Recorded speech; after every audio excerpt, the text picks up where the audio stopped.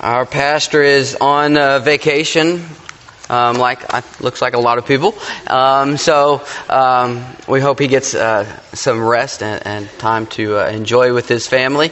And so you get the, I don't know if you would say privilege or just say opportunity for me to speak with you this morning. If you're visiting with us, my name is Patrick Smith. I'm the associate pastor to students here at Cornerstone. It's my privilege and honor to work with teenagers. And as crazy as you may think I am, I actually do love working with students. I really do. I love working with students.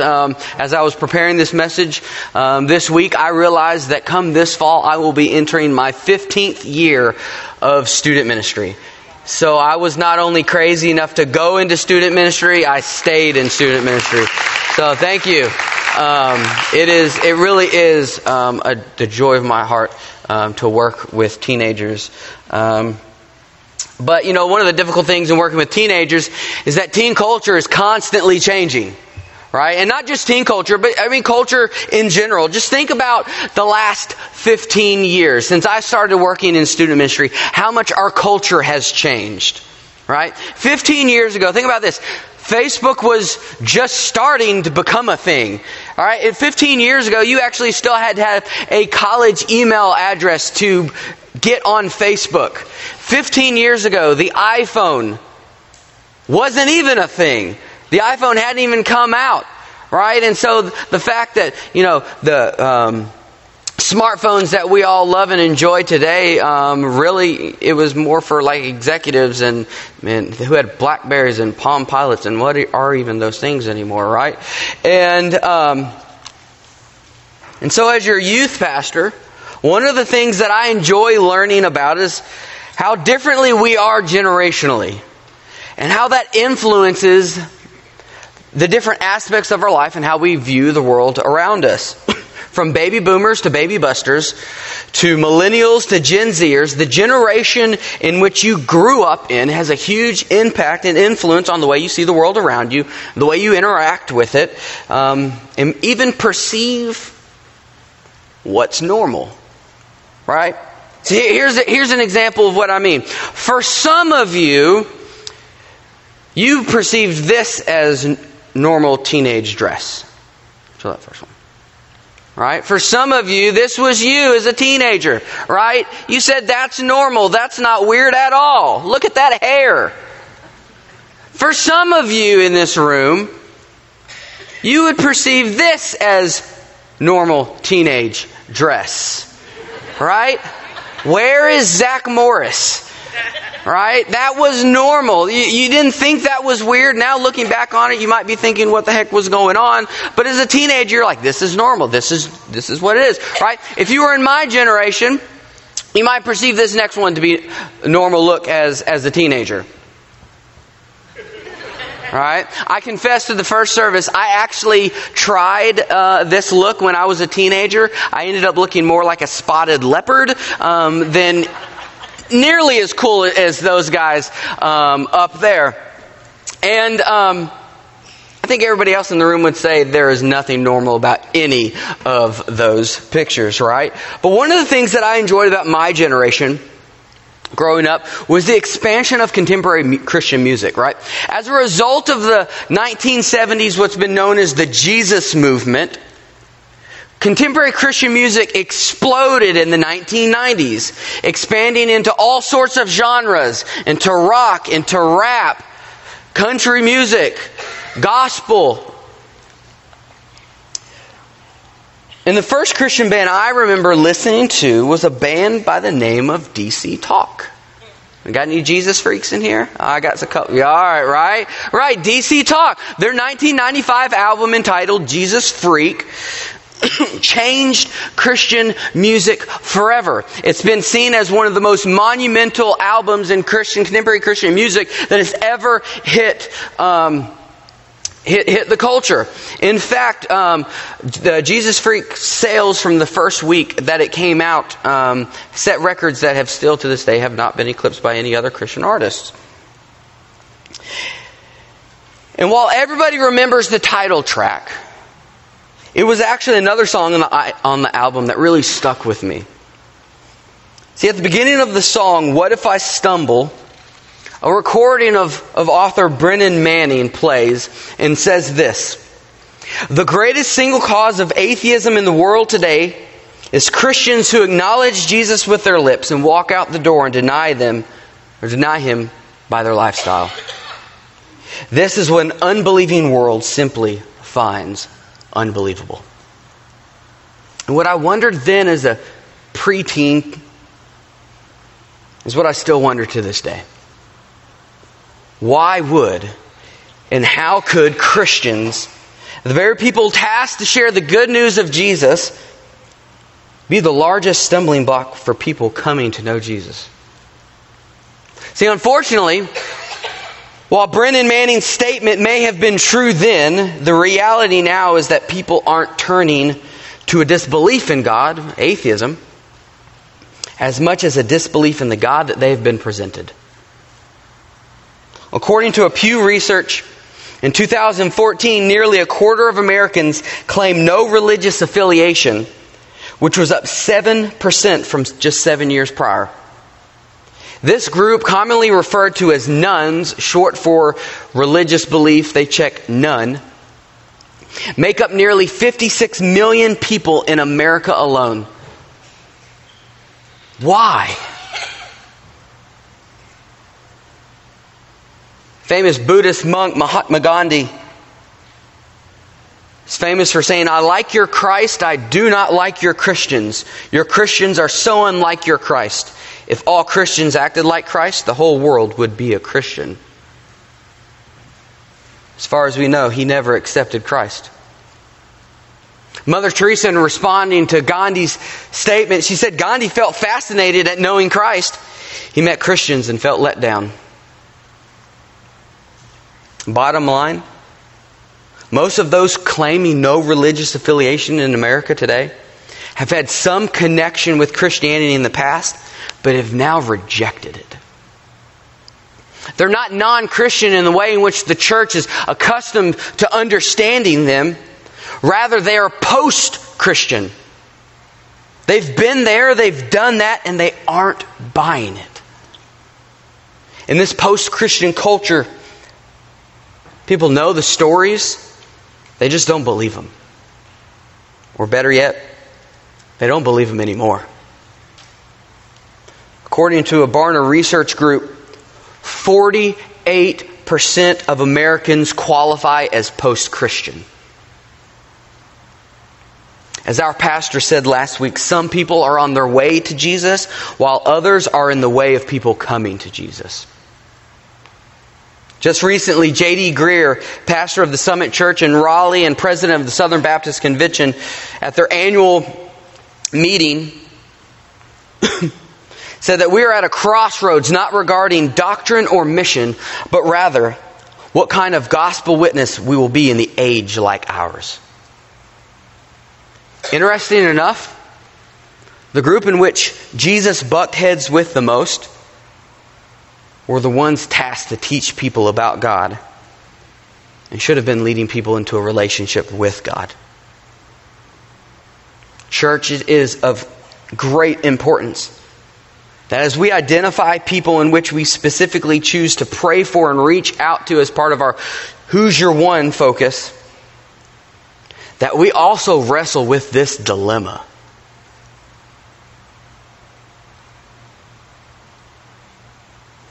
And that's what I hope to be doing this morning. If you have your Bible with you, and you open it up, turn it on, wake it up, and go with me to Luke chapter 15. If you don't have a Bible with you, that's okay. Don't worry, we'll have it on the screen that you can follow along with us as well. But if you have a Bible with you, I'd love for you to turn to Luke chapter 15. In chapter 15, we encounter an interaction between Jesus and some religious leaders. And then we see His response to them. And from this chapter, I believe that there are three truths about God that we all need to be reminded of, regardless of our belief. Regardless if you identify yourself as a Christian or not, I believe there are three truths about God that we need to be reminded of and acknowledge. From those three truths, if you are a believer in Jesus, there are three rebukes that Jesus gives the Pharisees that we also need to account for. And if you're a guest with us this morning and have not put your faith in Jesus Christ, that you don't have a relationship with Jesus Christ, maybe you don't even identify with Him in any sort of way or shape, I believe there are three apologies that we as a church need to give you. Will you pray with me this morning as we get started? Father, I pray that your love would be enough, and that our lives would echo that truth. It's in Jesus' name that I pray. Amen. All right, so jumping into Luke chapter 15, starting in verse 1, it says this: Now the tax collectors and sinners were all drawing near to him being Jesus, and the Pharisees and the scribes grumbled, saying, This man receives sinners and eats with them. And all we have are two short verses here that kind of set the scene, set the stage to what is about to go down. And we learn two things. One, that tax collectors and sinners are drawing near to Jesus. Yes. And the Pharisees and scribes aren't happy about it. Go figure. And the author Luke describes their actions as grumbling. Other translations say complaining or they're murmuring amongst themselves. In other words, the understanding is that they're complaining in such a way that they're not keeping it to themselves, but they're letting everybody else around them know how they feel. And we all know what this looks like, right? Willing to complain and criticize, but unwilling to take steps to help or do anything about it, right? Or maybe that would be the equivalent of today complaining and posting something on social media as if that changes anything. Or parents, it's when your kids are complaining about not having any clean clothes but unwilling to do some laundry. Right? And Matthew Henry makes note of these two verses, this exchange between the religious individuals and the two things in which they're mad about. First, that Jesus would associate himself with such people. Look at this. It says, He eats with them.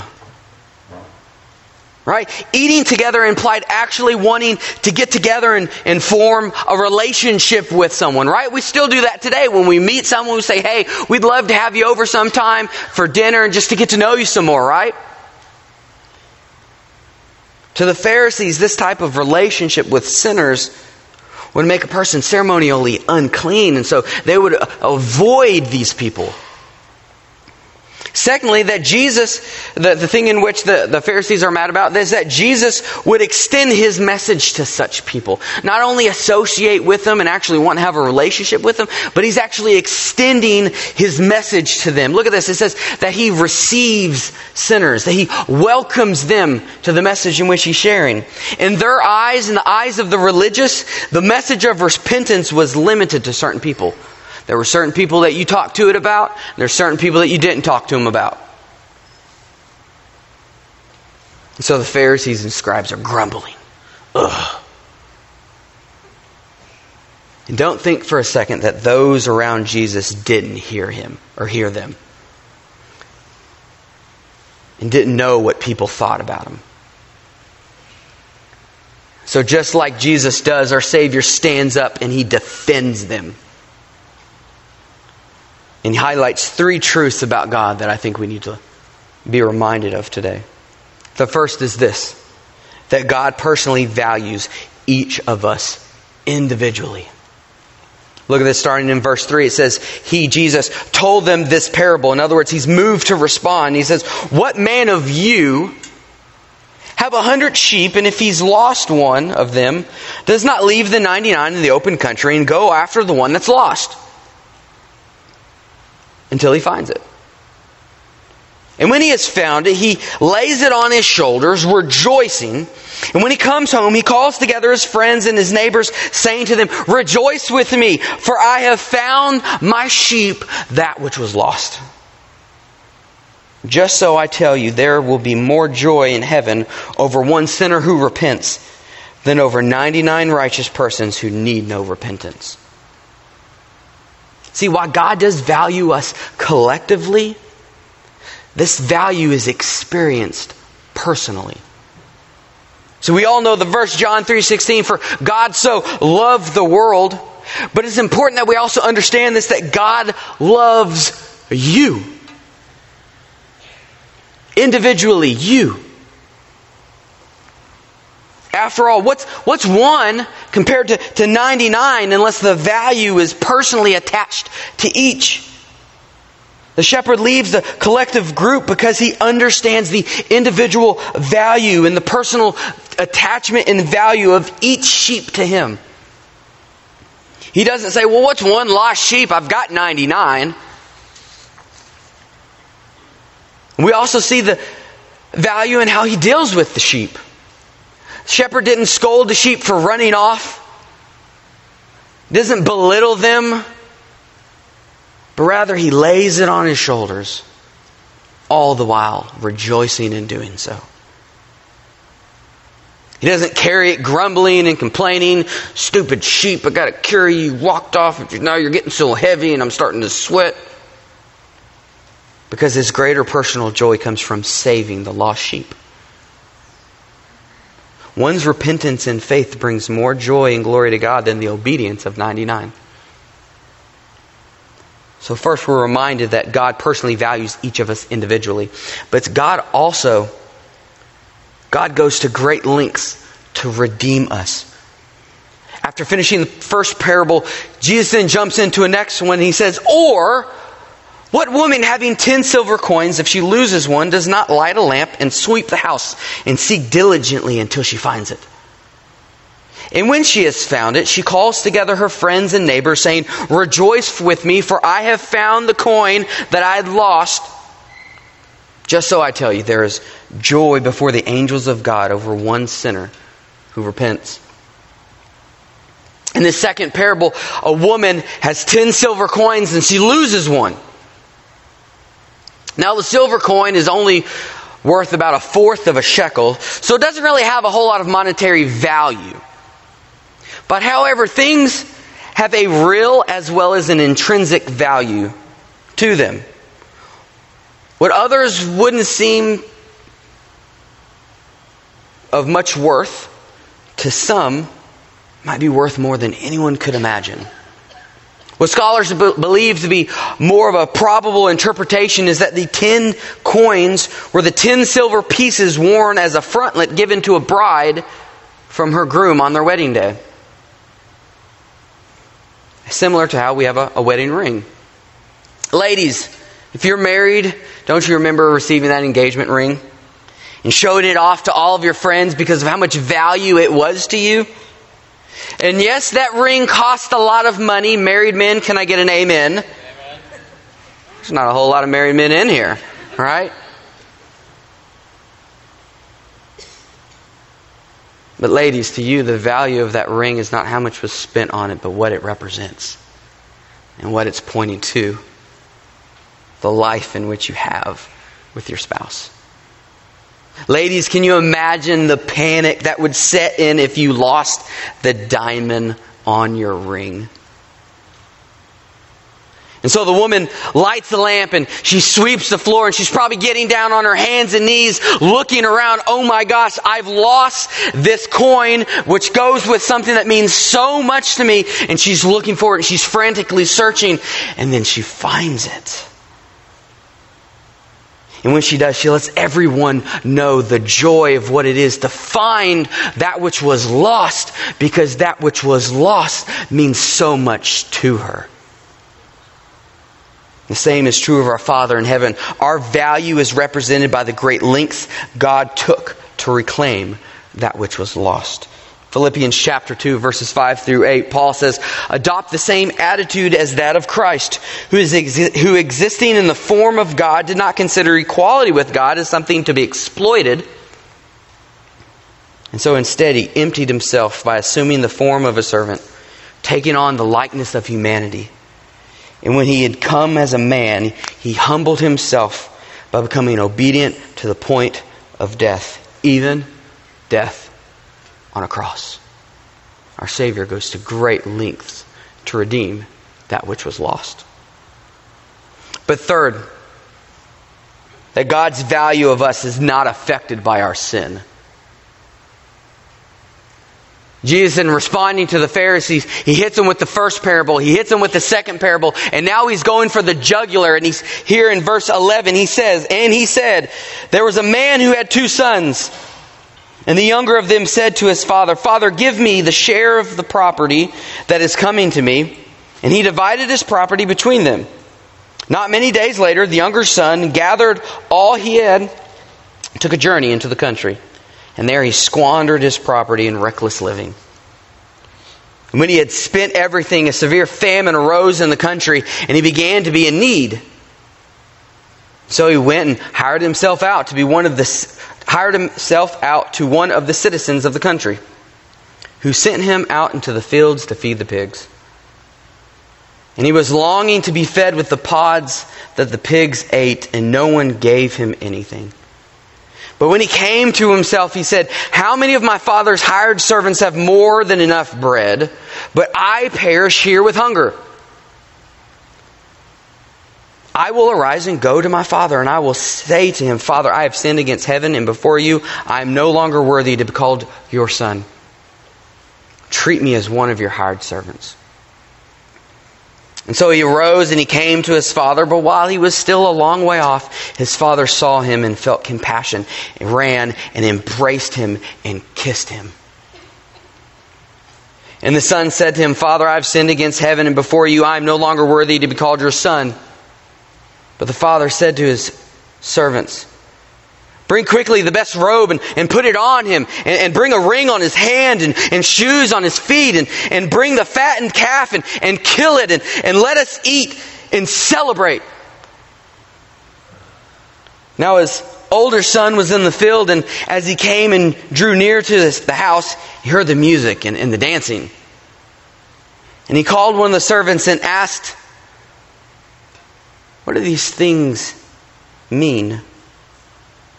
And they said to them, Your brother has come, and your father has killed the fattened calf, because he has received him back safe and sound. But he was angry, and he refused to go in. His father came out and entreated him.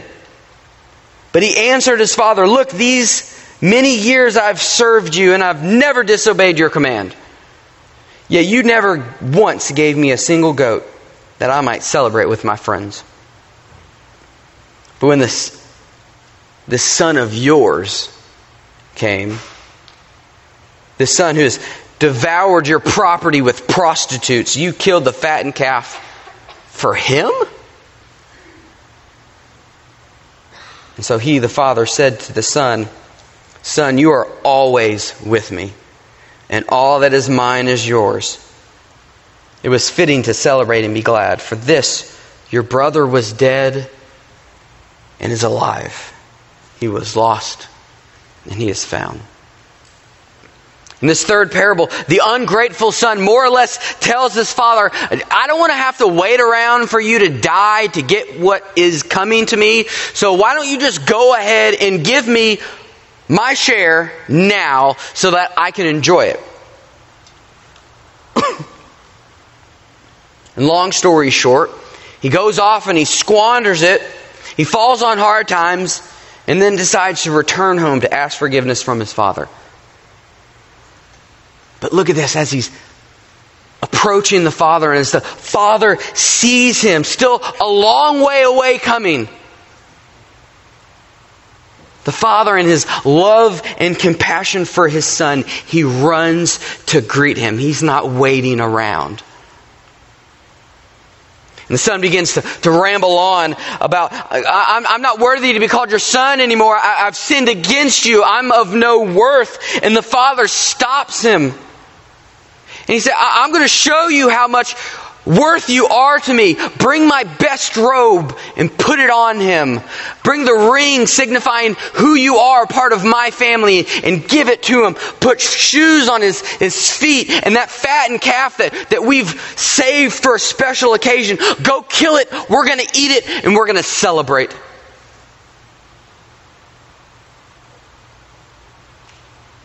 The son's sin did not affect his value, but rather his position to the father. This younger son was never not loved. Rather, his sin had created a distance between the father and the son. See, one of the characteristics of sin is that sin always separates, but it does not devalue. You don't believe me? Romans chapter 5, verse 8, Paul says, while we were still sinners, Christ died for us. It was because of our sin that Jesus was moved to respond and to offer himself to you. See, as we recognize these three truths, don't forget why we're hearing them. See, they're all in response to the Pharisees and the scribes grumbling, remember? And so in sharing these parables, Jesus is saying to them, first, you gain your joy from how you see yourself collectively rather than how God rescues you personally. See, the Jewish leaders would have been first to quote Deuteronomy chapter 7, verse 6, for we are a holy people belonging to the Lord our God. The Lord our God has chosen us to be his own possession. Out of all the peoples on the face of the earth, God chose us. The issue is that they were chosen and adopted by God so that through them they would be the people in which the rest of the world was to come to know God. But instead they created a have and have-nots culture. Instead of joyfully showing God to the world, they grumbled when God was being presented and associated with the very people he wanted to be introduced to. God's relationship with Israel was intended to be with them and through them to the world, not with them and stop. When Peter, writing to Christians in 1 Peter chapter 2, verse 9, he says, but you, talking to believers in Christ, but you now are also a chosen race, a royal priesthood, a holy nation, a people of his possession, so that you may proclaim the praises of the one who called you out of darkness into his marvelous light. He's reminding the believers not to forget why you are who you are. Church, have we forgotten why we are who we are? Have we also fallen prey to creating a culture of have and have-nots? So the first rebuke that Jesus gives to the Pharisees that we must also account for is that they gain their joy from how they see themselves collectively rather than how God rescues them personally. The second, he rebukes them that you have put your own ambitions ahead of God's. Instead of being God's light to the world and pulling people into a relationship with God, the religious were putting their own ambitions first. In the second parable, the woman turned the house upside down and searched for what was lost. Yet while Jesus is talking with sinners, the Pharisees and scribes aren't even willing to associate with them. How are we supposed to reach them if we don't even know them? A Christian that does not know a lost person is no follower of Christ. Rather, they have let their own self-centered ambitions in using religious clout for personal gain distract them from the calling of all believers to share the good news of the gospel to all people, not just those who they see fit. It's easy to get busy doing church and doing church things that we forget to do the things in which the church was meant to do.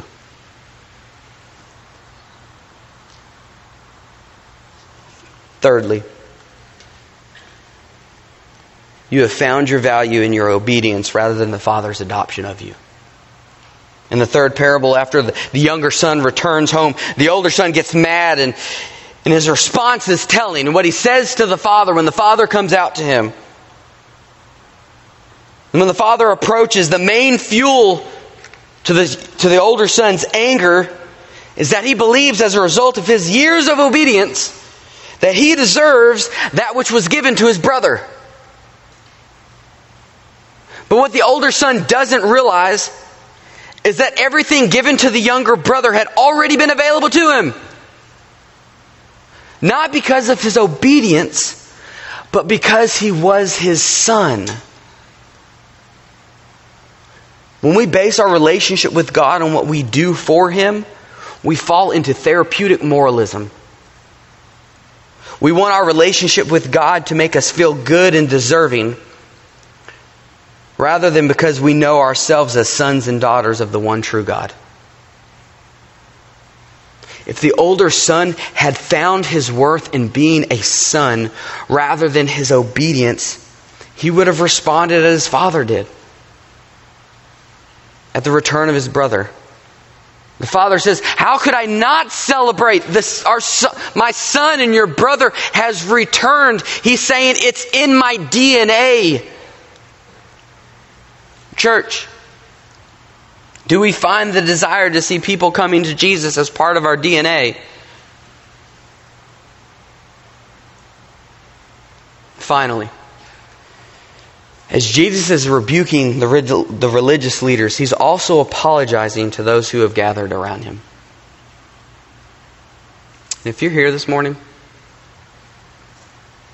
and you aren't a believer, you aren't a Christian, and you're here this morning because maybe you're visiting as a result of VBS, or a friend has invited you, or just by God's providence, you somehow ended up here this morning.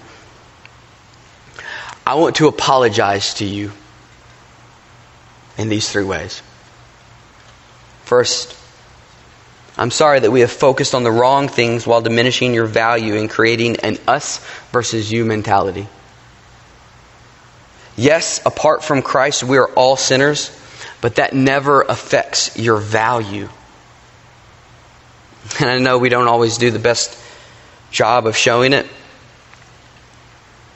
but we love and value you. Because you're created in the image of God. And Jesus died on the cross so that He could show you how much He loves and values you also.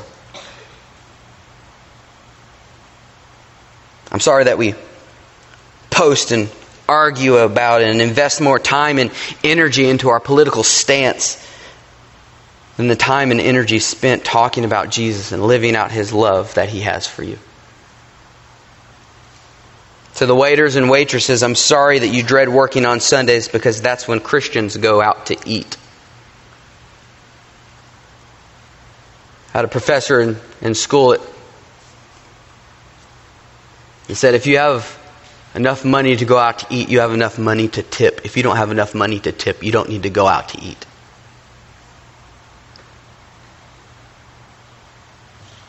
I'm sorry that many of us have created an understanding or a box of what it means to be a Christian that Jesus Himself wouldn't fit in, nor would He want to. I'm sorry that we have looked at you as a project to be fixed rather than a friend to be loved. Will you forgive us?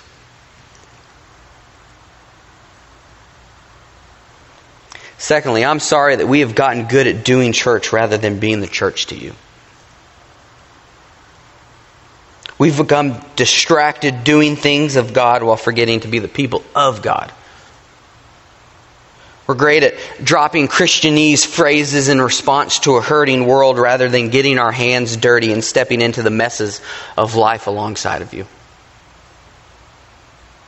We're great at inviting you to church activities, revivals, and Sunday morning gatherings, but we've gotten pretty bad at walking across the street and showing you we love and value you as a person. Unfortunately, we've valued our comfort more than the desires to know you and to share the greatest story ever told with you. Will you forgive us?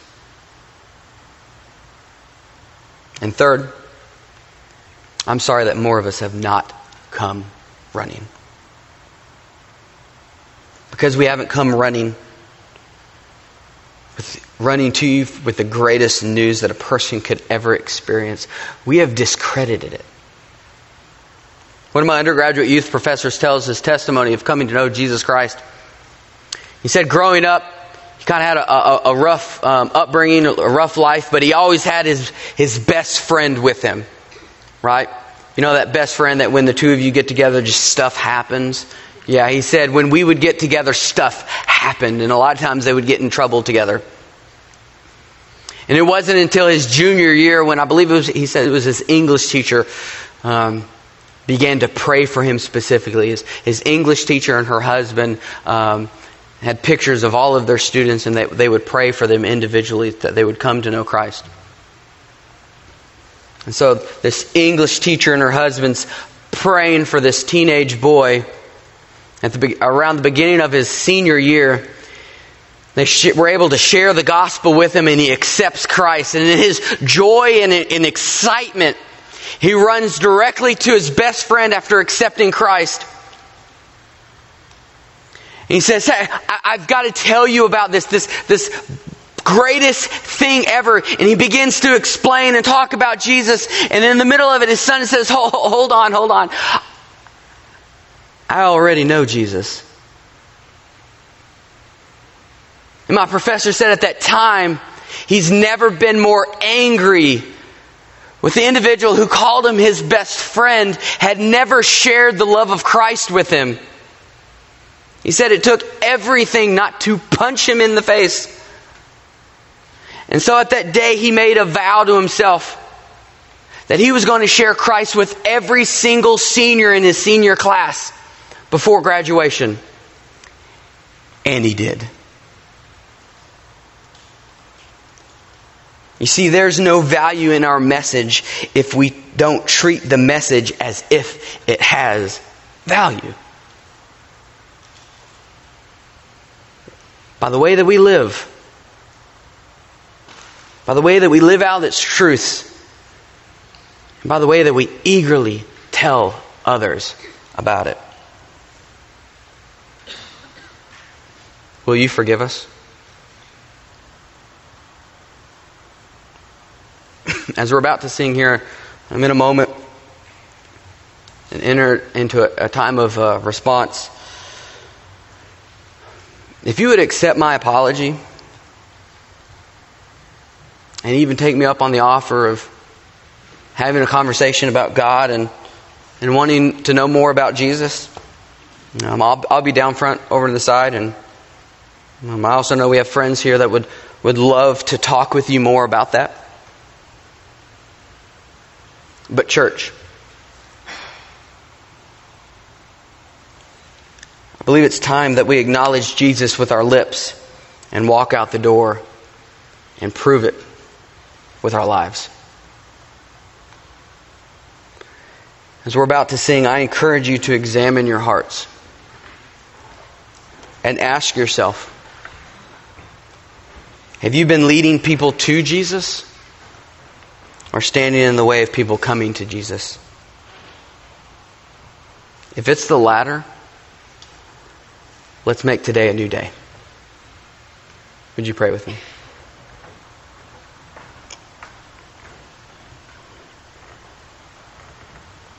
Father, you are the greatest message ever told. And I pray that our lives would echo that truth.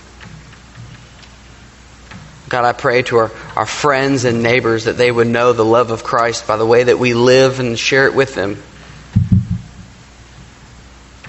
God, I pray that we would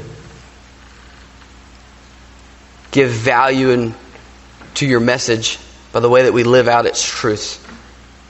And God, if there's anyone here this morning that would love to learn more about you, God, I pray that you would move in them and to have conversations with maybe the people who brought them, or to come forward and talk with me more.